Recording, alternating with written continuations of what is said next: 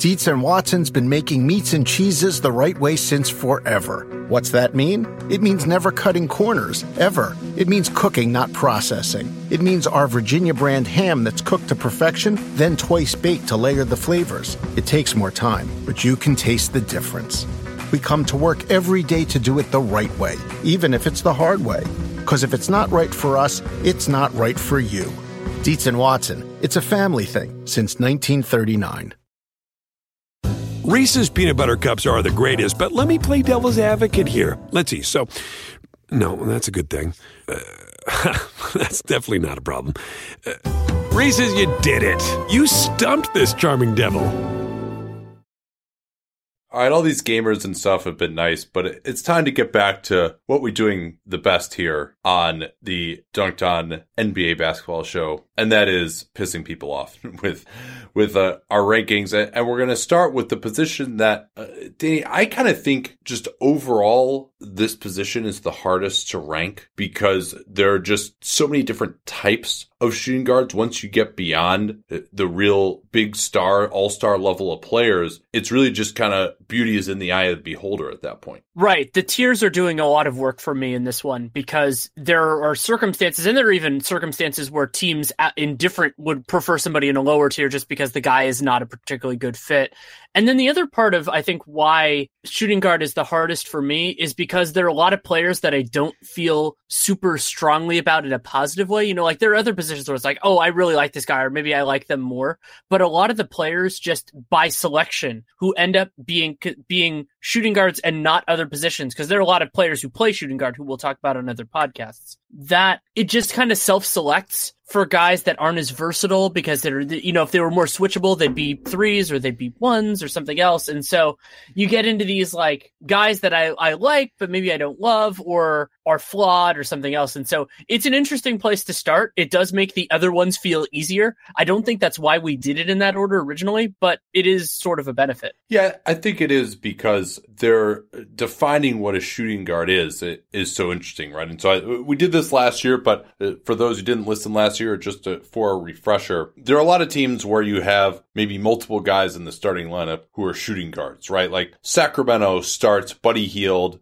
and Iman Shumpert, or they might start Buddy Hield and Bogdan Bogdanovic. So, but we're not going to put Iman Shumpert or Bogdan Bogdanovic in the small forward rankings because really, as a prototypical player on most teams in the league, this player would be a shooting guard. You know, what was he talked about being when he was drafted, right? The example from last year was Andrew Wiggins. And you could even go there this year as well with both Robert Covington and Andrew Wiggins. One of those guys is technically the shooting guard, but on most teams in the league, that guy would probably be a small forward. So that's why, you know, Jaylen Brown is not going to be listed here. You know, he's played some shooting guard for the Celtics, but, you know, he's really more prototypical small forward type of size. You know, Courtney Lee, another guy who's played some three in his career, is kind of an undersized guy. And then he is a shooting guard. Another guy, Josh Richardson, who's played a lot of three for Miami. Miami hasn't really had a traditional three, and Richardson is certainly capable of guarding threes pretty well. But that's part of why he is going to be higher on these shooting guard rankings, because he is still quite capable as a shooting guard, and he's the size of a shooting guard, and he has the shot of a shooting guard from downtown.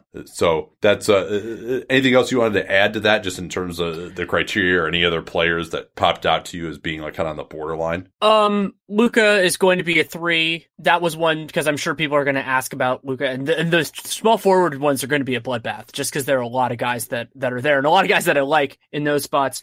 And then the other thing is we're thinking about this more in the abstract. If you're going more in the criteria direction, it's like, who would you want to have on a theoretical team for the rest for this season, and so also for me, if that's not good, the playoffs. But you're not thinking of it as a championship team or the team they're on right now, because that's not fair. It's not fair because some players are being perfectly optimized, some players are not, and so but versatility helps. You know, if a guy is more plug and play, that's beneficial. If they can do things with the ball in their hands, if they can scale up or down their role offensively, defensively, those things do really matter, because that makes a player more valuable or less valuable depending on which way we're talking. Yeah, and another thing too is when you talk about the player archetype, to say that one is more valuable than another, and Ben Taylor's research has helped me to articulate this a little bit better. We used to talk about guys as being, okay, this guy can get you from 25 wins to 35 wins, but he's not going to get you from 50 wins to 60 wins, right? This sort of, and Ben has talked about that sort of player as a floor raiser, right? Someone who can create some offense, maybe not turn the ball over, not be overstretched in that role, but ultimately isn't driving an offense to crazy efficient heights, right? But he can help you get your offense. You need someone to create shots. You need someone to avoid turnovers. He can get your offense. If you're 25th, he can help you get to 17th because you just need someone who can create some more shots and do it without just it being a clown show. But that sort of player, say you're Zach LaVine in this sort of situation. Maybe a Devin Booker is at that level right now. Though, I would like to see him on a better team where he could play more off ball. Than some other guys like maybe like a Lou Williams, for example. He's a very difficult one to categorize. So there's that sort of player. And then you have, your Danny Green type, your type of player who, maybe on a bad team isn't going to help a ton if you need a lot of shot creation and you're just not getting it from the other positions. But if you add him to, say, a Toronto or a San Antonio, he's not going to take anything off the table on either end, and he's going to add some efficient shooting and a lot of versatility, and he's going to help complement the other good players that you have. So which of those do you see as more valuable? It depends what situation you're in, and a lot of that is in the eye of the beholder. I tend to default a little bit more to being good on a good team as being more important. It's because winning in the NBA is about winning at the highest levels. It's about winning the championship, and going from 25 to 35 wins is just not as important to me, frankly.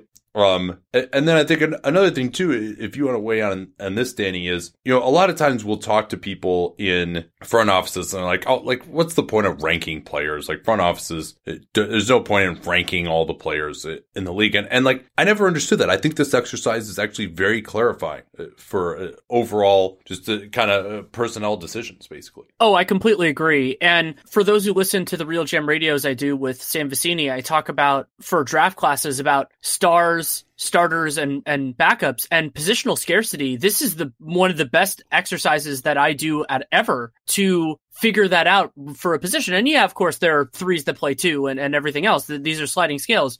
But for me, figuring out where the lines are, this is our conversation on centers last year, and people can go back and listen to it because we're not going to get to them for a little while, was intensely clarifying for me in terms of, okay, this is the line where I would stop really paying for guys. And that is incredibly important. And, obviously things are changing and our own opinions, players are evolving, the roles of positions and all that kind of stuff. But really thinking about the talent of the league as a whole in this kind of a framework is really useful because there isn't really another circumstance to do it. Yeah, and if you're paying, big time starter money, you're paying over $10 million a year for a guy who's not, in the top 20 at his position, you really got to kind of think about that, right? And think about how replaceable is this guy really? What is the difference between number 20 and number 40 at this position? I think that is not a big difference at the center position. Some other positions, small forward, I think it's an enormous difference.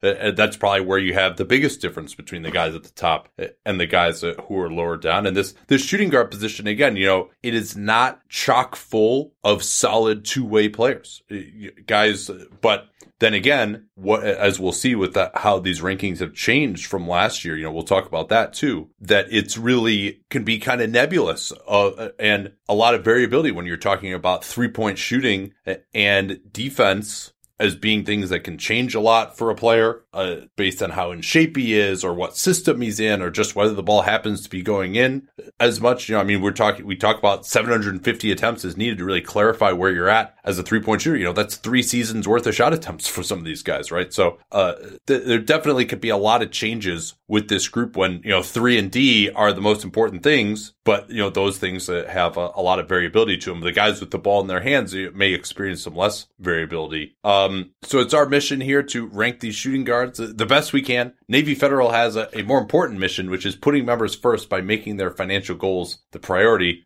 Navy Federal Credit Union is proud to serve no matter when you served or where life takes you. You can receive a lifetime of membership benefits to help you and your family accomplish your life missions, like a full suite of financial products designed to fit your needs, 24/7 live support, and access to over 300 branches on or near military bases and thousands of fee-free ATMs. Easily access your accounts, transfer money, pay bills, deposit checks with the Navy Federal mobile app. They are open to the Armed Forces, Department of Defense, veterans, and their family members. They're proud to serve over 8 million members now, including over 1 million veterans and their families. Navy Federal Credit Union, our members are the mission. Visit NavyFederal.org for more information. Call 1-888-842-6328 or download the Navy Federal Credit Union app. That's NavyFederal.org for more information, or call 1-888-842-6328. Message and data rates may apply. Navy Federal is federally insured by NCUA. Well, we always like to do the ad right before the greatest drama of who the number one shooting guard is. No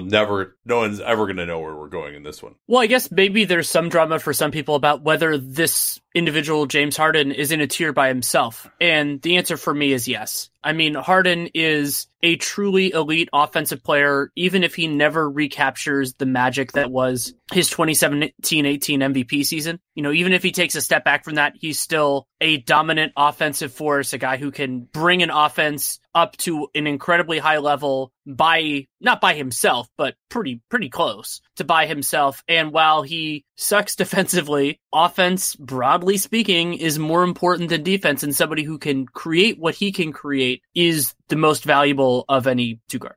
Yeah, and Harden leading the NBA once again this season in offensive RPM, 6.76. He's fallen a little bit behind some other players who score a little bit better defensively. Obviously, we're very early here in RPM, but it does have that box score prior that helps it out.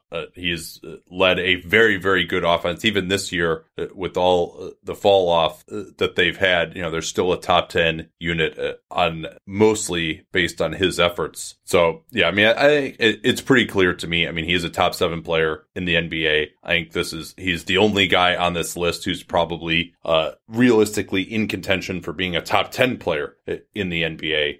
You know, I mean, and I think that top 7 is a very clear tier above everyone else in terms of. Well, I mean, something I was thinking about in the NBA when I was putting this together is that James Harden is the only guy on my list that I gave really serious consideration to for an All-NBA spot so far this year. You know, we were doing our end of the month awards in November, and that's pretty amazing. I mean, technically speaking, you can pick guys at a couple different positions, but he's the only guy. And that, to me, was the clear delineation of, okay, you know, there are other guys that I like, but it's Harden and everyone else. Yeah, and James Harden has 61% true shooting this year. His usage is 38%. I mean, that's just a completely insane combination. To put that in perspective, he is by far, I mean, not even close to the second best guy in terms of usage. The second highest guy is Devin Booker with 32%. And Harden, only 2 other shooting guards, guys who are on our list that would have been considered here, have over 60% true shooting this season. Do you care to name them or take a guess? I'll give you 4 guesses here, Danny. Can you repeat the constraints again? Over 60% true shooting at the shooting guard position this year. Oh, wow. Well, there's only 2 other guys besides Harden. Over 60. God, that's really high. Well, is Danny Green? It's not that high. Actually, it is for a small. Yeah, I mean, because bigs can sometimes prop it up, especially if they can shoot free throws. But I mean, league average. A lot of the bigs now. League average is like 56%. But Danny Green was an excellent. Danny Green is guess. He is 0.598. So no, he does not get there. No. Oh, that's just crushing. Oh, good guess though. Yeah, because he's making just ridiculous amount of his threes so far. Because all the guys I'm thinking of are well below that. Like, I know Clay's having a rough year shooting from 3 this year. It's 2 just pure shooting specialists. Buddy Hield, close, 58.8%. This is great radio, Nate. All right, you get Korver is 1. Korver is 1. Okay. And JJ? The other one you're never going to get. JJ's been a little bit off this year. He's been lower than usually. He's 58%. Troy Daniels. Okay. Actually, Troy Daniels! 62% true shooting on 18% usage in making that trade with Memphis look like a steal, Troy Daniels, who also is not in my rankings at all at these positions. So And Harden, of course, was number one in his own tier, I think, for both of us last year. So you're going to open up a new tier now below Harden?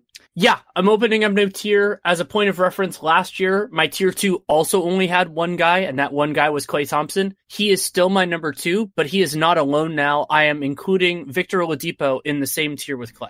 I actually have Oladipo ahead of Thompson this year. Klay has struggled 54% true shooting. Now, Oladipo has not been much better, but he also is struggling with that sore knee. Hopefully that is in the rearview mirror for him. But I was just very impressed with what Oladipo did last year in the playoffs. I mean, we had him much lower. He was 12th last year. And remember, he was shooting the three at a crazy rate at the start of last year. And I think we both had, or I shouldn't say we, I had him at like 12th or 13th last year. But with the caveat that, hey, if he keeps this up and plays at this level still, that, he's going to rocket up this list. And he was a deserving all-star selection. He made my All-NBA team last year. And, other than this sore knee, I haven't seen any reason to lower him from there. I thought he had some rough shooting games in the playoffs, but I thought that overall he had some big games. He just looked the part in the playoffs of a very solid offensive creator. So I think I actually have him above Klay. Klay's mid-range addiction and everything has actually really been hurting the Warriors offense this year. He's taking shots out of the hands of Kevin Durant in particular, and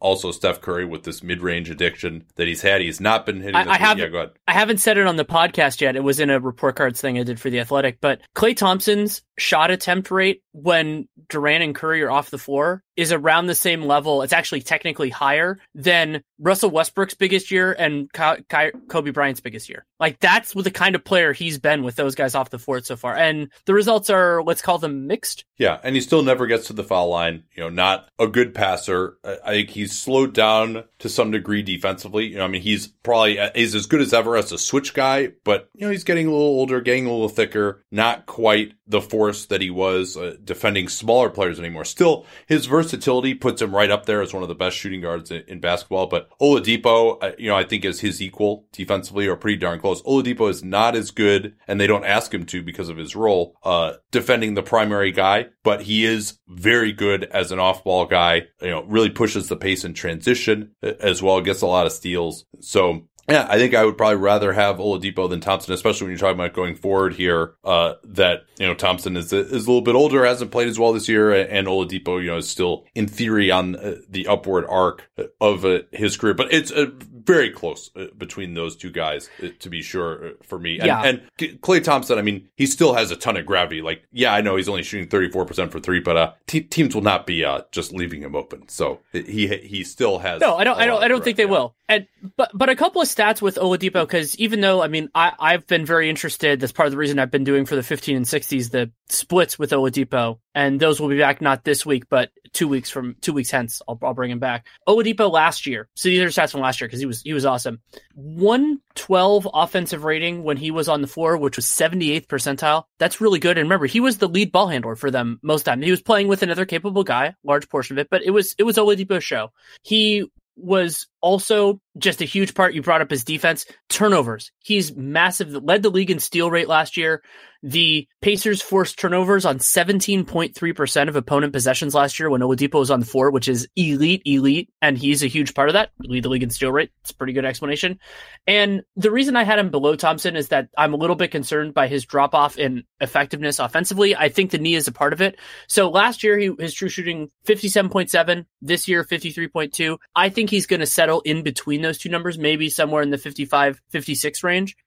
But until that happens for sure, I feel more comfortable having him below Klay. And I think Klay's shooting numbers are going to get better. He's been at 44%. He was at 44% last year. He's been in the 40s his entire career from three. He's 35 right now, even if he gets to like 38, 39. But as you said, he provides value anyway, just not as much, obviously, because making the shots is more important than the gravity, at least most of the time. Yeah, and for Oladipo, Klay Thompson might be the most scalable player in the NBA, although I guess he's taking enough of these mid-rangers now that maybe that's not quite as true. But generally, he's a solid defensive player. He can switch. He can fit into any system defensively, and obviously his shooting ability makes him able to. And I think also, if Kerr weren't trying to do this sort of egalitarian system that makes any shot that comes off an off-ball screen, like Kerr must just think that those shots are worth like 2 times any other shot.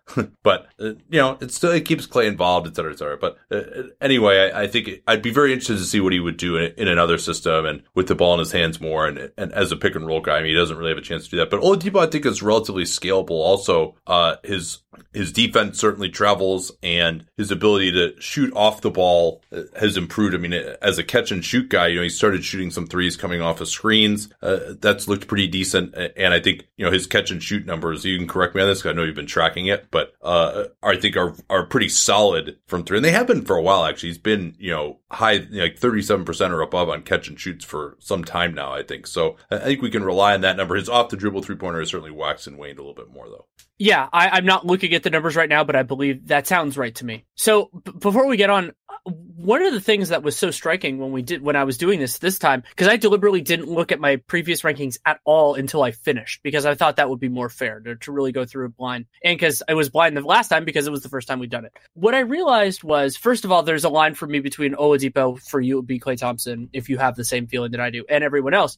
But what I realized is that is the dividing line of guys that I feel really good about. That's the end of it. It's 3 dudes. Like, there are other guys that are talented players that can be good in their role, but if they're like, okay, set it and forget it, I'm not having these like queasiness in my stomach, it's those 3 guys and that's it. Well, so Bradley Beal was my number 4, and to me, we've talked about my feeling that he's a little bit overrated in terms of when we did that pod on what the Wizards should be doing and what they could get for him, and this idea that he's on just like some unbelievable contract making, whatever it is, $27 million this year. I saw him more as fairly paid, but fairly paid at $27 million is pretty good. And I think, of of this group, he's probably either the best or second best defensively, which I kind of thought of this group as, top scorers on good teams, guys who have been able to play on good teams as the top scorer, maybe as differentiated from, say a Devin Booker, for example, a Lou Williams,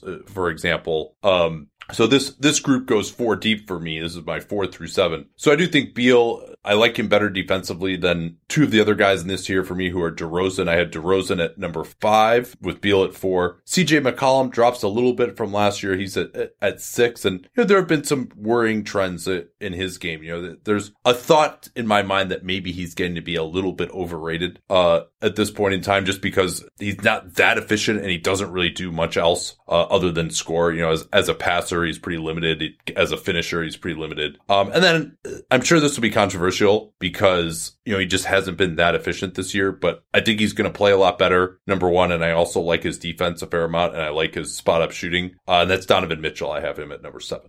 So I have Donovan Mitchell at 7, but I do not have him in this tier. I completely understand just that. Because I'm not all the way there yet. I don't love Mitchell as much as you do, but pretty close, and I just need to see more of it. It's kind of one of those circumstances. So I have Beal 4, CJ 5, and DeMar 6, and I originally had DeMar and then CJ and switched it, and the reason why I did is because of that plug and play element. And DeMar DeRozan, he elevates teams, but he also makes them somewhat DeRozan-y. And that's kind of also the problem of separating that out with the Spurs, who it was such a perfect marriage because they want to do the same stuff. Yeah. So it's kind of like that couple who have really weird interests or unusual interests. I don't want to denigrate them. They have unusual interests, but they found somebody who has the same thing who likes the same things as them.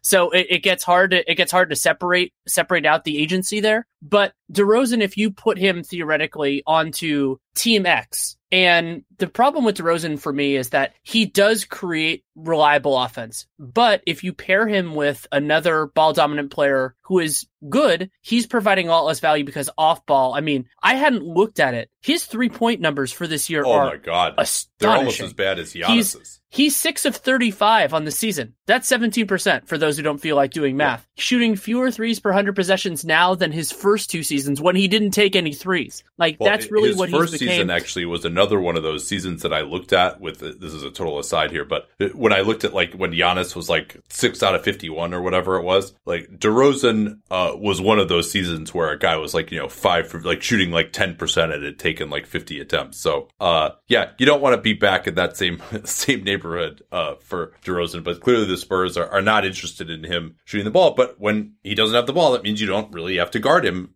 very well when someone else is trying to do something. And then of course he's atrocious defensively as well. That said, I think DeRozan is an underrated creator of offense. There is a value to that. He is more of, at this point in his career, more of a floor raiser. But remember, he was an integral part of the Eastern Conference's best record last year. I mean, so this isn't... Yeah. He's been a part of very good offenses. And also not turning the ball over ever is a huge strength. That's huge too. That we just don't talk about enough. Right. And that's a really important thing because turnovers, especially if they're live ball turnovers, those are easier points for the opposition. And so he is making life harder on the defense, on the opposing offense in a way that he does not when the other team has the ball. But that's still important. And something I wanted to bring up was CJ. So CJ, his best season, full season, because I don't think it's fair to judge a 25-game sample, is 16-17. That was the year he had a 19.9 PER, 59% true shooting. Other than that, no season over 54% true shooting. He's weak finishing around the rim. He's usually in the low 50s. I had forgotten that he has that much trouble around the rim. That was something I looked up. And then defensively, he is a player, and this is something we could have brought up with Klay. Like, RPM hates Klay's defense because he doesn't get steals and he doesn't get blocks. Klay is a much, much better defender. I'm not using it to compare those two guys. CJ is worse, but I think that, like, the RPM style metrics are a little bit too harsh on CJ because he has been a part of more successful defenses. So I don't think of him as, like, as bad a defender as DeRozan. Yeah, he tries. He's still not great. He tries, but he has some big limitations. I mean, if he's on your team and he's playing shooting guard and he just doesn't pass well enough to be a point guard full time, although he's played that role to some degree in the stagger with Dame Lillard in his career, but he doesn't pass well enough. He doesn't just break the defense down enough to create the openings to be a big time passer. And then so you got to play him at shooting guard, and now you can't play a switching system. You basically are in a situation where, again, he tries, but he doesn't have the size to bother a lot of shooting guards. I mean, not only can you not play a switching system, but like a lot of times you can't even switch between your 2 and your 3. I mean, that's really difficult to deal with, right? I mean, you can't switch those kind of action because he just doesn't have the size, to deal with some of the better small forwards or power forwards. So it limits a lot of what you can do.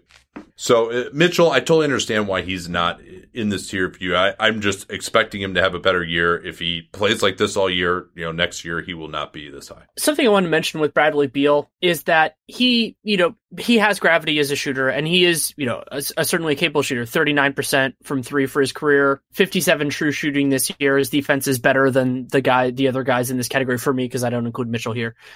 But he's plug and play, and that's good. But I think that because his shot is so pure, people think that it's like truly like that next level, like the Korver, Klay type of guy, and it's versatile as those guys, and it's just not as successful as those guys. Yeah, and he's more of a pick and roll player, can get to his jump shot off the dribble better than a lot of guys as well. But you're right. I mean, and I should mention that's part of why he's 4th for me is I thought he did a nice job when Wall was out last year. Yeah. So my 4th tier, this is my 8th and 9th guys. There's actually only 2 guys in this tier, and that's Josh Richardson and Danny Green are in this tier for me. And these are just because they're really like elite 3-point shooters and very good defensive players. I mean, there really just are not that many combinations. Certainly there are those who would say, where the hell is Devin Booker? I've got him in the tier below this. But, again, I mean, he's starting to have some pretty concerning injury issues. It's now some of that could be their constant tanking, but he does seem to get hurt a lot and just, had not looked like he came into camp in great shape this year. He's had these 2 hamstring injuries now, hasn't really taken a step forward yet in terms of his efficiency either. And remains just, I mean, the team just isn't that good. They're better when he plays, so he at least deserves that. But it just, when you're at this point in your career and you've never played on a team that wasn't one of the 3 worst in the NBA, it's hard to get you any higher than where I have him now. But back to Richardson and Green, how does that relate to what you've got going on? So I have a bigger tier 4. Mine is 5 guys. The first one is Mitchell, so it's Mitchell plus 4 others, including the 2 you mentioned. So I have, and so this is my last tier where guys are numbered, though technically my next one only has 1 guy, so you can number that one too if you want. But so I have I have Donovan Mitchell 7, I have Devin Booker 8, Richardson 9, Danny Green 10, Gary Harris 11. And they're basically, my concept of it was they have similar overall values, even though they get there in very, very different ways. And so with Devin Booker, the argument for me having him here was that I feel like he's in the worst, like one of the worst possible situations for the types of things that we value. Not necessarily for like his PER or certain other elements, because his usage is incredibly high and all that. But I think that his game would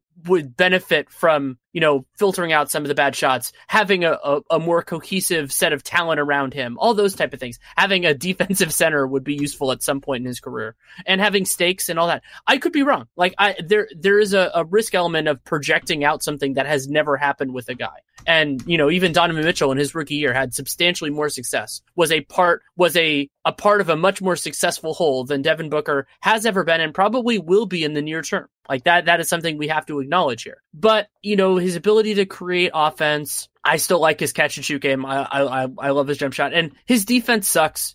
It really does. It's probably a little bit better now than it was before. But like, I can see him being a part of different systems and doing pretty well. And then with Josh, if we had been doing this, a little while ago, I would have been more comfortable putting him above Booker or have him immediately below. So again, it's splitting hairs here. But the offensive part of it for me with Josh is just still a question mark. And, generally speaking, we're talking about guards here. This isn't the center position. Offense is more important for me than defense. And I completely understand. I originally had Josh Richardson over Devin Booker. But, the idea that Josh is probably best at doing what he does. It's the same thing with Danny Green. You can't really give those guys more, and that is both a positive and a negative. It's a positive because they have something they do really well. And Josh has handled a larger responsibility this year. But like Danny Green, he's great. There are 10, maybe 15 teams in the league where I would take Danny Green or Josh Richardson over Devin Booker in a heartbeat. But that's true of a lot of the guys around this area. Yeah, I think when if you're looking at team building, finding a reasonable facsimile of Josh Richardson or Danny Green might actually be harder than finding a reasonable facsimile of Devin Booker. I would agree with that. Especially when you start looking like two or 3 tiers down on this, it's going to be offensive guys. Right. Like that's what it is. Right. Lou Williams is making $8 million this year. And Tim Hardaway Jr. or a Zach LaVine or something like those guys, I think are, Booker is probably better than those guys. You would hope, and Booker, at least on offense, I think he's carrying too large of a load. He is an excellent shooter from 3-point range. I think if he was able to do that more, come off screens from 3, have guys set him up, his efficiency could go way up. We don't know that it would, but that's the hope at least. So offensively, he's kind of more plug and play, but Josh Richardson, he hasn't been that efficient this year. He's been around 53% true shooting. I think he is probably, to me, the second best defensive shooting guard in basketball right now behind Marcus Smart, and the ability that he has to guard 1 through 3 very well is certainly, he's been playing the 3 most of the way here. So that really factors in addition to being very good guarding his position, unlike, say, Avery Bradley, who has fallen off this year defensively, but, he was really more of a 1-2 defender at best there. And Richardson is up to 23% usage, but what I really like still is the 39% 3-point shooting. He's up to 3-point attempt rate. He's taking more of those per game, and he also never turns it over. Like, that was a big problem for him a couple of years ago when he first tried to ramp up his usage. He really couldn't do it. He was just throwing the ball over the gym. Now he's at 9% turnovers. So yeah, he doesn't get to the rim and finish that well. He's not an unbelievable passer, but he can work in pick and roll. He can shoot the 3 off the pick and roll, and he can at least avoid turning it over. So I think, as a guy who could be a third option on a decent team, I like him. And then, where he is defensively and the fact that he's an excellent 3-point shooter and a versatile 3-point shooter at this point, that's why I have him above some of these guys like Redick, Lou Williams, Booker. Like, that's my next tier. And then Danny Green, he's a little different than Richardson. I don't think he's quite as good defensively, but he's a more dangerous shooter. And just, other than last year, the on-off metrics have always thought that he was unbelievable. That is now translated to a new team. He is second among shooting guards in RPM behind only James Harden. And other than when he was hurt last year, he's been awesome, and he's on an awesome team. And he's another great plug and play guy. He's even shown a little more ability to get to the basket. He even posted up a couple of times last night against Steph Curry when they tried to put a smaller guy on him. So he's not a huge usage guy. You don't want him doing too much, but he does have some ability there. So that's just and I default towards guys who can fit on any team and on a good team and don't have the weaknesses. And you can say that about these guys. And if you want to get into the idea of scarcity, I think an interesting thought experiment, as much as he was beloved in Toronto, if you gave Raptors fans, and you said you have to be honest, if your goal is to win a championship this year, if you said right now, CBA be damned, you could trade Danny Green for DeMar DeRozan, I don't think they would do it. Oh, hell no. No chance. And I don't think Masai would do it. And that, again, these aren't context-dependent rankings. I bet you that if they had just traded DeMar DeRozan for Danny Green and not gotten Kawhi Leonard, I think they still would have been, I don't think they would have gotten worse. We've seen how awesome they've been without Kawhi in the lineup. They're 7-1. They just waxed the Clippers and the Warriors without him. And Green, I think, is a big part of that. He's so important for what they're doing as the one knockdown shooter that they have. Yeah, and that's an important point to make as well, is this is not the same ecosystem as those San Antonio teams where they didn't take a lot of threes, but they had a lot of guys who could make them when pressed. It's a little bit of a different thing with the Raptors. And Green has really helped himself for me, not only because he's been healthy, and we're getting to see the Danny Green. So the last thing I ask you is, I have one guy in this tier that you haven't really brought up at all, which is Gary Harris. Harris is intriguing just because I think he could do more with the ball in his hands if he were asked to do it. And he's maybe sometimes overrated defensively, but still very, very capable. He's better than a lot of the guys above him on the list defensively, which helps him. How do you see him? And not like, why do you have him lower than me? But that kind of idea of like, what is different about his game than, like, do you have him in the next tier below, or is he even further down for you? Yeah. So, I really struggled again, because we're talking a lot about role here. So I'm at 9 with Danny Green. I stopped actually ranking the numbers because at this point, it's just, you're splitting hairs so much. I kind of have it more in tiers. I have kind of this next tier, which would be, my 10 through 12 of great scorers and shooters. So I had JJ Redick, Lou Williams, and Booker in that category. And then Harris was near the top of my next one, which is kind of the 13 to 25 range of guys who are, solid starters, can give you some semblance of two-way play. More than some semblance, but, or at least passable on their weaker end of the floor generally. And Redick and Lou Will, again, Lou was so good last year that I just, he was near all-star consideration. So I had to put him a little bit higher. He may fall off and just not be as good this year, but, I'm just giving him his due for kind of what he did last year. And with the idea that we'll see how that comes along. But I would understand having him a lot lower, to be sure, because he is quite flammable defensively. Yeah. So I'll lay out mine just briefly, and then we can kind of go between it. So Gary Harris was 11. He is the last of my guys that was ranked. My next tier, and I didn't do it at all by rules or anything like that. It was just that concept of overall value, because I don't know, it's just the way I like to think about this. My next tier is one guy, and that one guy is Marcus Smart. And the reason why I have Marcus Smart over the next group, which is Will Barton, Eric Gordon, and JJ Redick, I have Lou one down from that, is because I think Marcus Smart, this was the dividing line for me of, can you put them in a playoff series and for him, I feel better about it than I do with the other three guys. And, if Eric Gordon plays like he did last year, then obviously he moves into that group with Marcus. And Will Barton could prove it that he just hasn't played enough for me. I would love to see what he could do in this defense, but we don't have the sample yet to really get there because he's been hurt. So for me with Marcus Smart, his foibles are well known, but he is a truly spectacular defensive player. He can provide value by being on ball. He's not the best creator of this group or really anything, but he can do well there. And just the idea of a guy that can defend 1 through 4 and can do just enough offensively to stay on the court. We've seen how much better the Celtics have been. Granted, part of that's because Jaylen Brown just hasn't been good this year,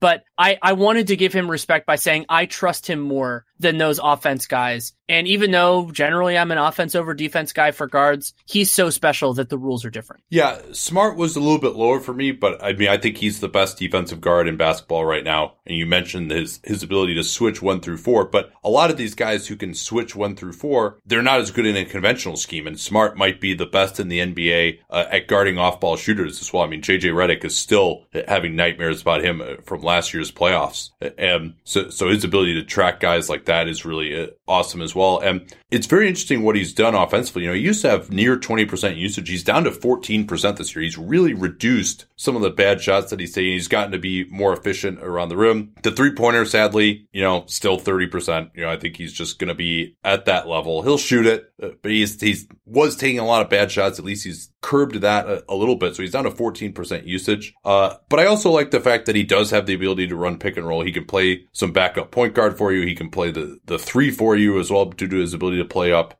defensively. He's a solid passer in pick and roll. His off the dribble game, his finishing at the rim game never really developed. Sadly, that was something I was very high on coming out of school, which just, that was wrong.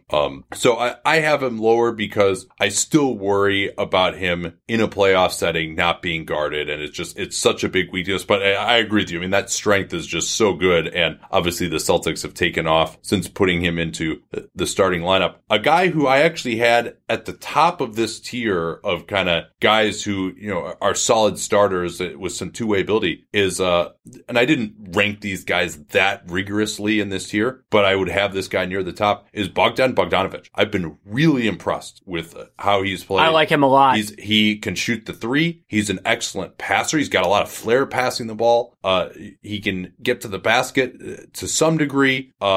Run pick and roll as a secondary guy. And I've really been impressed by his defense. I mean, he really fights. If guys post him up, he makes it difficult to get the entry in. He's always going to continue to make it difficult on you throughout the possession. And so I think he's really good. He's been an underrated part of why this Kings run has continued. He's definitely a guy that you have to guard from three, 39% last year, 37 this year, 5.7 attempts.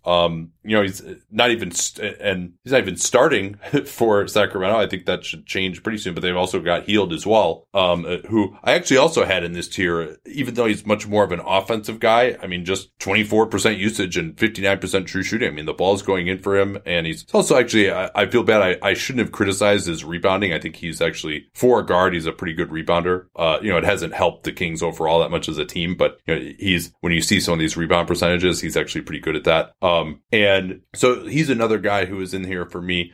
Who else is kind of in consideration for this sort of a level for you? Okay, so I have it kind of split in, you could say split in 2, split in 3, depending on where we want to draw the line. So I have Will Barton, Eric Gordon, and JJ Redick in one group right below Marcus Smart. And again, ordering is not as important at this juncture. We're kind of past that.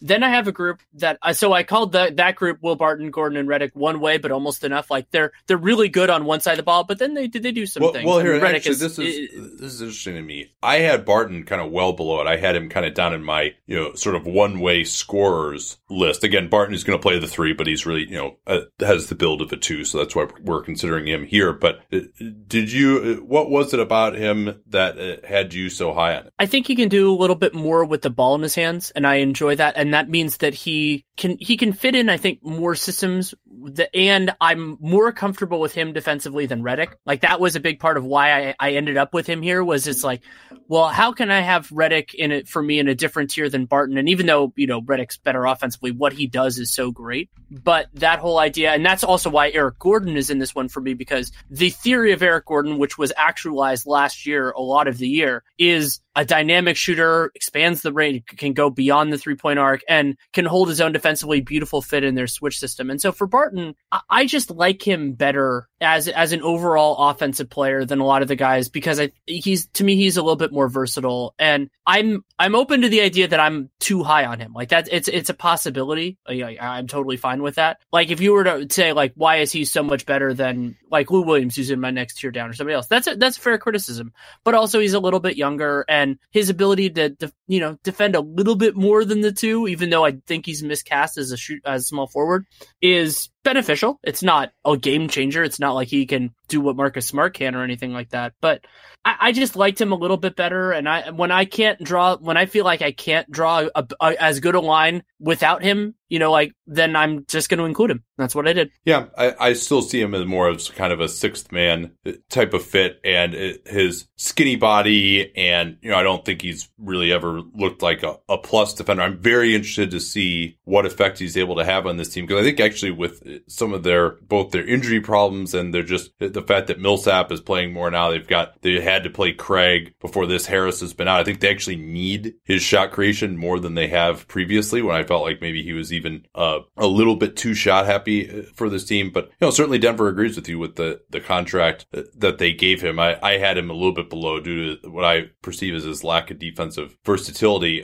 But Eric Gordon, to me, I actually had him in the tier with Redick and Booker last year. The 3-pointer has not gone down 30%. He's just been atrocious, especially on catch and shoots. I saw this the other day. He's 37% on threes off the dribble, and is well under 30% on catch and shoots, including those really deep ones. But, certainly he's still getting guarded out there. And, he had that one outlier year where he was 44% in New Orleans, but he's basically been 37% every other year of his career. Granted, he's 30, but his drive game still looks really good to me. So I don't think that age has to do with him missing 3-pointers. I think he's going to get back there and, shoot around 37%, but I did lower him just a little bit because of his struggles so far this year and his age. But I think he's going to snap out of that. And if he does, I'll have him higher. And the defensive versatility you mentioned with that big body and how well he played, especially against the Warriors defensively last year. I know they've fallen off defensively, but I don't think it's been his fault necessarily. I would agree with that. So I'll go through my next tier. It's an interesting kind of motley crew of what I call dynamic specialists. So they're guys who do something well, and then other things that make me uncomfortable. Are you moving down to another tier now? Because I guess I am. Let me finish out. Sure. This. I think the guys that you're finishing out are going to be in my next tier, but that's fine. We can do it in that order. Well, all right. So Wes Matthews shooting it very well this year. He's had a little bit of a renaissance. Still a guy who can capably, if not outstandingly, guard the other team's best player on the wing. He's a tough guy. I mean, he's undersized, but he can guard a lot of threes. That's something that's useful. He's less useful now guarding smaller players with the decline in his quickness, but the ball's been going in for him from three. He's been a part of this Dallas renaissance. E'Twaun Moore, he's been injured lately, but his floater game is really good. So he's got some pick and roll ability. He's solid defensively, although miscast trying to guard some larger players at 6'4". And then, has been a very solid high 30s 3-point shooter. Smart, we mentioned. Malcolm Brogdon, I'm actually moving into the shooting guard this year. That's really what he's played more of. I really like how he's a very reliable 3-point shooter. Not that versatile of a shooter, but, I think we can conclude he's a 40% 3-point shooter at this point. His defense is adequate, not maybe as good as people thought coming out of school. And then as a straight line driver, he's really improved his decision making. He doesn't do the thing we made fun of him so much for in the playoffs last year, where he would catch the ball and automatically take a dribble before he even looked at the rim. He's a very good straight line driver, especially going to his left. And so he can attack off the dribble, and another guy who just doesn't take a ton off the table and shoots 40% from three. And, is a guy who can at least attack a closeout pretty well. And then I had two other guys in this year too. Rodney McGruder, who played some three for Miami, but really with as skinny as he is more of a two. Guy who's shot, near 40% on threes for a couple of years now in Miami, and has showed more pick and roll ability this year and plays hard. He's a solid defensive player. And my old flame, KCP, still at the bottom of this tier. I think he's been hurt with knee tendonitis. He's started to play better lately. His percentages have gone up. He's looked better defensively, pressuring the ball. And so I think he's kind of gotten a bad rap because he's struggled so much and lost his spot in the starting lineup early. But I still think he's a solid player. And I couldn't drop him below this. If he struggles for the rest of the year, then obviously he'll be much lower next year. But I'm not dropping him just based on a bad month and a half too much. KCP's in my next tier as well. And hold on a second. A weird. Got to do a quick read. I should have done that. Go ahead. But don't worry. You still get to talk because it's for Stamps.com, who a service that you used quite a bit when you were mailing out copies of your book. Yeah, I mean, our business is almost entirely online. So I've been a writer for such a long time now that I hadn't really thought about the logistical challenges of dealing with hard copy material. And that's what a book is. I'm not sending out Kindle copies. I mean, you can still buy them. It's available online. But it was just something that I hadn't thought about. And it was right around when we were talking to Stamps.com. And I'm like, oh my God, this is exactly what I needed, and just hadn't really figured out how I was going to solve it. And it was so easy to calculate, print, postage. You can arrange pickups at your house. And it makes something that is strangely daunting now just so much more palatable. And I'm so thankful that it was around when I was going through that big process. Yeah, and Stamps.com, if you're not familiar with it, they bring all the services of the U.S. Post Office right to your desktop. That's fantastic, especially during the holiday season. If you have to mail some presents, you can buy and print official U.S. postage for any letter, any package, any class of mail using your own computer and printer, and then the mail carrier just picks up. You can schedule even a pickup. You can print this postage any day, anytime. They'll send you a digital scale as well, so you have the right amount of postage. You don't have to overpay. It's the best gift that you can give yourself this holiday season if you have stuff to mail. Their special offer right now includes a 4-week trial plus postage and a digital scale. That 4-week trial will take you through the holidays here, and you don't have a long-term commitment. The way to get started with them, if you go to Stamps.com, click on the microphone at the top of the homepage and type in that familiar CAPSPACE code. Easy to remember. We talk about it all the time in the program. That's Stamps.com, and enter the code CAPSPACE to get that special 4-week offer and a digital scale, and let them know that CAPSPACE code that you came from us. All right, so we mentioned some of these other guys here. We probably need to speed it up slightly. So to me, I think, is there anyone else we haven't mentioned that yet that you have had this high? Yes, a couple of guys. Tyreke Evans is in this tier for me. He was not as good this year as he was last year, but he was great last year. He was the best player on the Memphis Grizzlies. Not exactly high praise. Granted, it's only on the early part of this year before he got hurt, but I have Karis LeVert in this tier as well. I thought he was awesome. And, he could, another guy who could move up if he did well, but we haven't really seen it so far. So where are you right now, by the way? I mean, just you're saying in this tier, but just to clarify. Okay, so my tier at this point, this is 16 to 23 for me. So these are the guys that are in that range. So these are starters in the league. A lot of guys, depending on how many threes slide down and so on and so forth. So yeah, LeVert, Tyreke, and then a guy who I think gets underrated because he's been on a bunch of bad teams and his game isn't super flashy. Evan Fournier, I think is an overall, competent offensive player, can hit shots. I think he could be well served on a much, much better team, but it's not his fault the Magic don't have a point guard, but they don't have a point guard. And defensively, he's okay. He's not abysmal like some of these guys, but he's definitely not great. So those are the other guys that are in this tier. And then there's a separation for me then with what I called capable starters, guys that I like, but just need to prove it a little bit more. And none of them have come up at all yet. Okay, yeah. To me, my next category really was guys that I think of as scorers. Now, and Karis LeVert was in there. I think, the injury, we got to see how he responds from that. He obviously had taken a big step forward, but it was, to me, in some ways, a Victor Oladipo type of step where the way he was scoring, the moves that he was showing, the way he was attacking, it seemed like he had acquired like actual new skills as opposed to just some hot shooting. So I was a believer in his improvement, but I just, with only a month and a half to work on and, that pretty devastating injury, which, hopefully he's going to come back again this season and it's not as bad as it looked. But, I just couldn't go higher with him. I mean, if he continues to play at the level he did, he's going to rocket up this list for next year. And Zach LaVine, I think, he started off pretty efficiently. Now he's right around league average. He takes some pretty bad shots. He's atrocious defensively. And so a lot of this is really, you might say, oh man, like Zach LaVine is averaging, whatever it is, 24 a game. Like, how can you have him below like KCP or Rodney Magruder or something? Well, it's kind of about the replaceability of what you're doing, right? I mean, there are guys that you can find who can go out and create some shots for you and be really bad on defense. And he's going to have to get more efficient, and considering his defensive limitations, much more efficient to where his offense is going to get him into a higher tier. This tier, I mean, compare him to, in some ways, you could say, all right, he's somewhat of a similar guy to like Brad Beal or DeRozan or McCollum or Donovan Mitchell, right? Guys who are creating shots, not unbelievably efficiently. But number one, I mean, if you think DeMar is bad defensively, like Zach LaVine is like 1,000 times worse. And those guys have done it for longer periods of time on winning teams maybe with the exception of Mitchell, but Mitchell is much better than him defensively too. Like those guys are all better than him defensively, and they've been contributors to positive offenses in their career. And, the Bulls, even with LaVine out there, granted he has no other talent around him, haven't been that good. So he hasn't been able to really drive great offensive performance. So, and there's also, I think he's got a little bit of a halo around him for some big performances early in the year, and he's really dropped off a lot since then. So I had Barton down here as well. Tim Hardaway Jr., another guy who, I think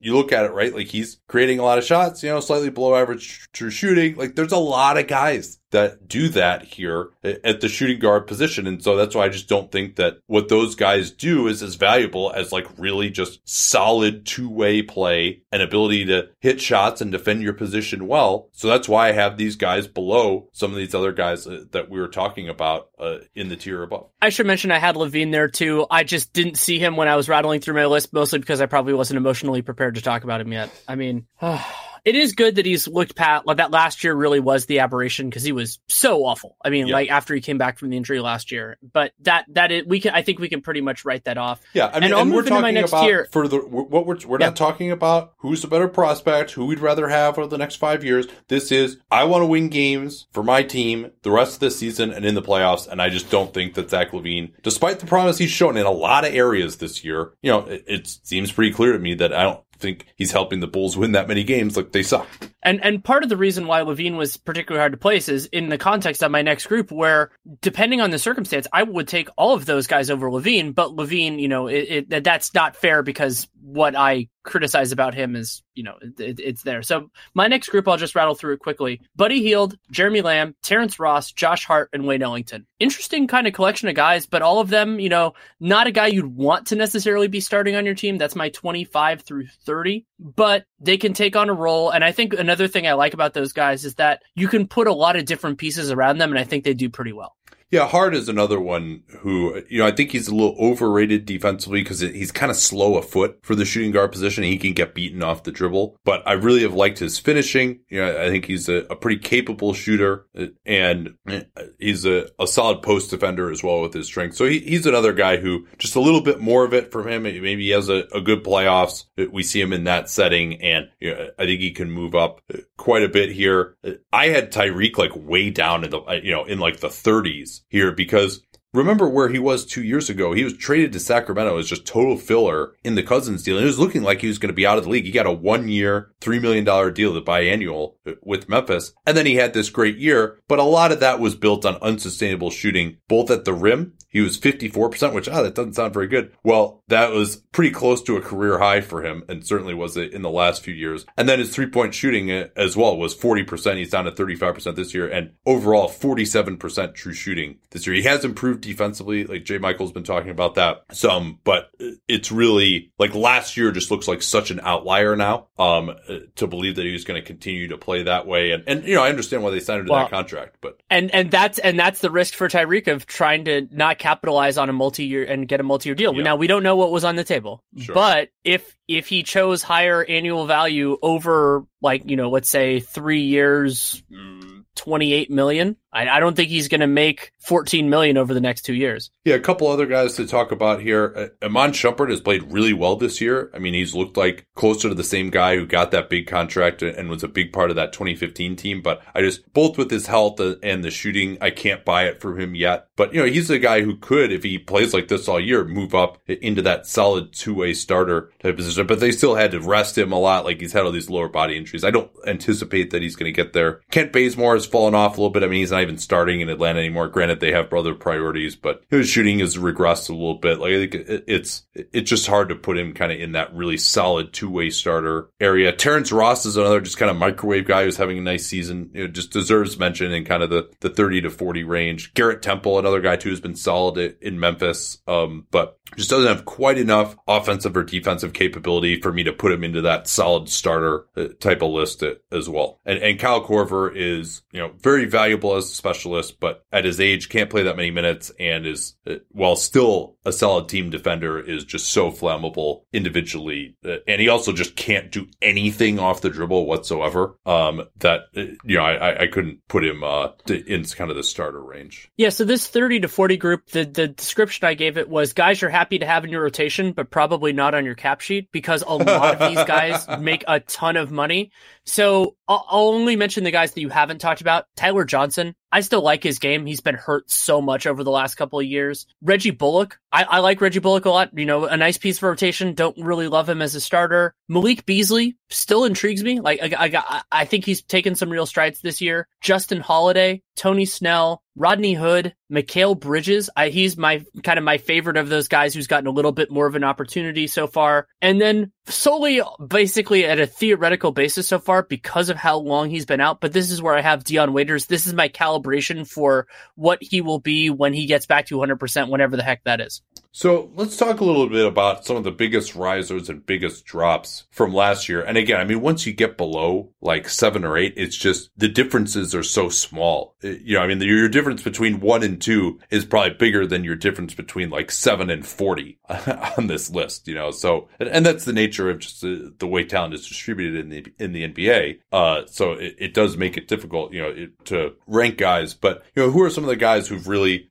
shot up this list from last year? Oladipo is one, obviously. Like, I think we both had him in the low teens last year. And now he's, my number 2 and your number 3. Oladipo, Donovan Mitchell. I don't even really know how he counted last year because we were only a month into it. It was just really too for early. him. And remember, at the time we did this, he basically had the first 2 months of the season, he was shooting kind of about like what he is for this year from 3, actually, 30%. But I mean, obviously his great performance in the playoffs and, was close to being rookie of the year and contributing to a winning team and being a solid defensive player, like all that, really rocketed it up this list. Maybe we're giving him too much credit now for how much he can improve the rest of the season. But, he was not someone that, he was even like not starting for a lot of that time to begin with. So there just wasn't the information on him yet. Marcus Smart moved up for me. Etuan Moore. Bogdan Bogdanovic is a big jump. Yeah. Karis LeVert. And I think that's kind of the primary group. Yeah, I mean, last year was Bogdanovic's rookie year, right? So, I mean, it was, and the Kings were awful last year, and he wasn't even playing that much last year either. Remember, that was the George Hill era in Sacramento. And so, I mean, yeah, I've just been very impressed by him. Let's see, who else do I have here that was lower? Josh Richardson has been a huge one. You'll remember his second year, 16-17, his year was really ruined by that MCL injury. And so he was just coming back. I think he might have struggled shooting early. And so we were talking about him as kind of more of just the one-way specialist type of player, and the growth in his offensive game at that point has been spectacular. And actually Lou Williams has increased a lot with just that amazing year he had last year. But, I could see him being a lot lower again next year too. Yeah, I feel a little bit bad for not giving him full credit, but I did that in like the awards podcast and all that. I just felt like last year was a little bit of an aberration. Sure. As great as an offense player as he is, I mean, the limitations are very obvious, and he was so spectacular that giving him a little bit of a downgrade because he's offense only makes a really big difference. Yeah, I like that you brought up Josh Richardson. He moved from tier 6 to tier 4, and that might not sound like a lot, but that's going from like Evan Fournier, like Wes Matthews territory to Eric Gordon, like the guys who were legit starters, like unquestioned, like that's an important jump.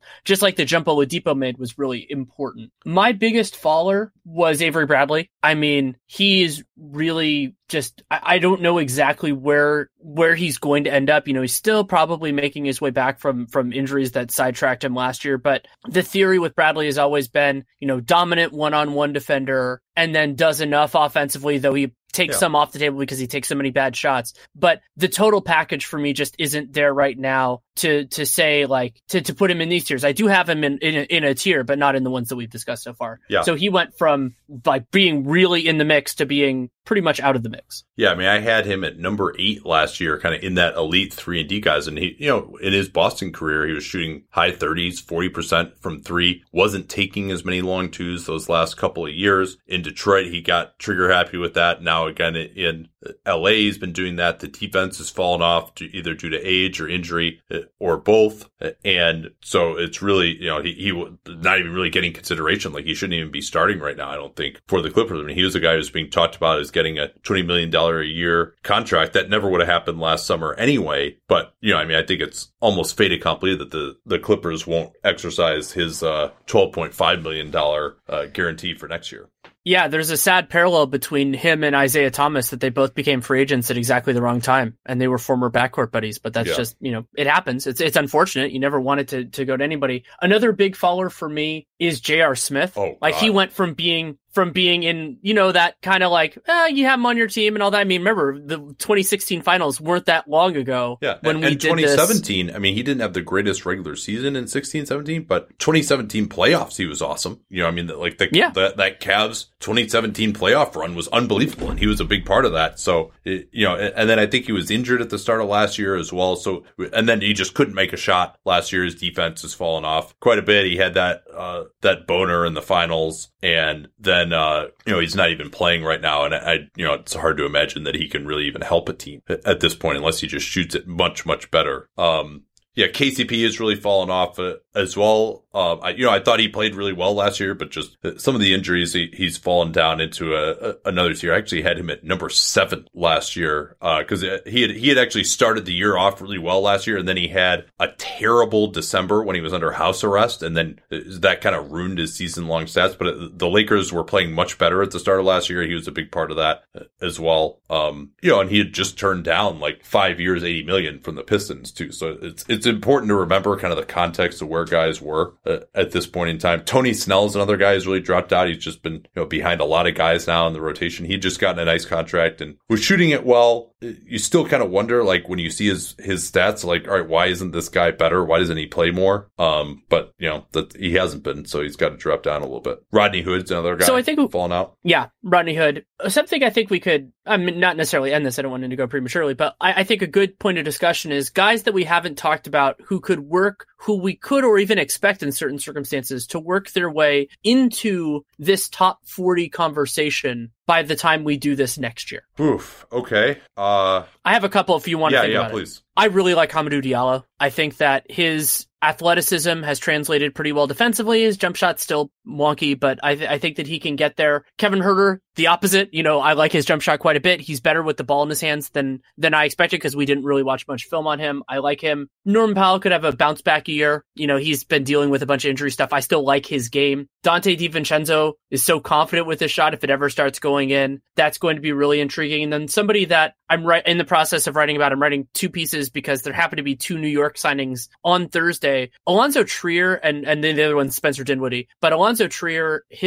I don't know. He's intriguing to me. So like when somebody has the talent ISO Zoe with the ball in his hands, I don't think he's necessarily going to get there, but I want to like put a little pin in that just on the possibility. Yeah, there's not a lot of kind of up and coming shooting guards here. I mean, Diallo, I'm just not buying his offense enough. I mean, I could see him maybe being number 35 just because his defense is so good. By the way, would you like to know who is 79th among shooting guards on ESPN, which isn't perfect because, you know, they have a few guys in there and who I wouldn't have and a few guys out of there who I would have, like Harden is still listed as a point guard. But you know who's 79th among shooting guards according to ESPN and PER? So basically last or close to it? 79th out of 79. Okay. Oh, God. J.R. Smith?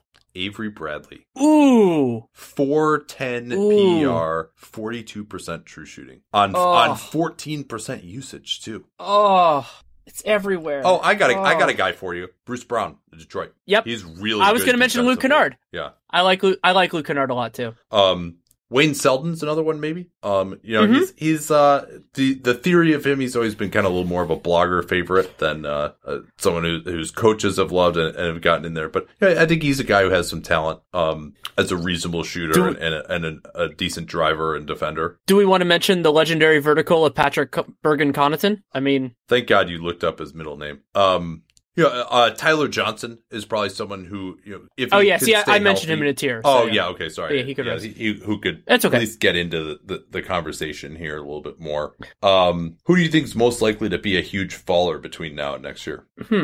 Lou Williams would be one for me. Lou Williams is an easy one. I could see Redick taking a step back. Yeah. You know, like because again, another guy who's so offense heavy that anything that falls off. Wes Matthews, you know, we both like what he's done so far this year, but there could be some fool's gold in there. So many for of me, these Tyreek. Guys, I mean, Tyreek's already down there for me. Yeah.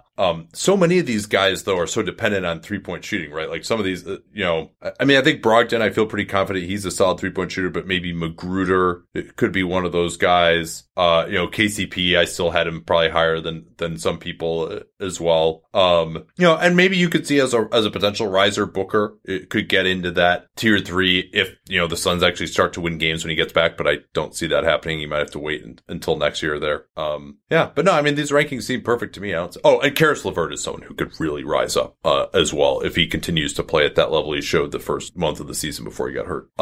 Anything you want to talk about before we go here? Yeah, I'll just mention I was able to get Amin Elhassan for Real GM Radio. The pitch was, hey, you want to talk about owners and what makes owners good and bad? And he's like, yes, I want to do that because it's something that we both have a genuine passion for. It's hilarious to me that a lot of people give me credit for ownership as the greatest competitive advantage in the NBA when Amin is the person who convinced me of that. And so we went for an hour basically just on ownership, and also got some great stories from his time with the Suns that I had never heard before. So that's another reason to listen.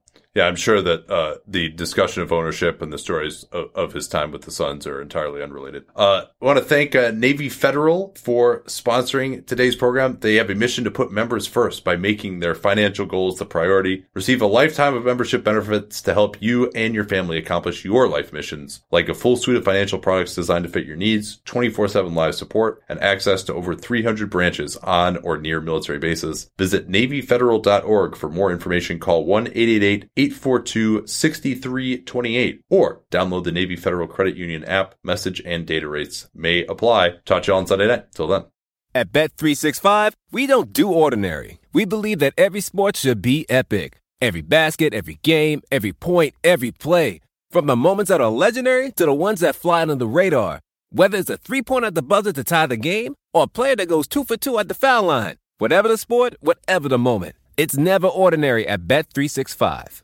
21 plus only. Must be present in Virginia. If you or someone you know has a gambling problem and wants help, call 1-800-GAMBLER. Terms and conditions apply.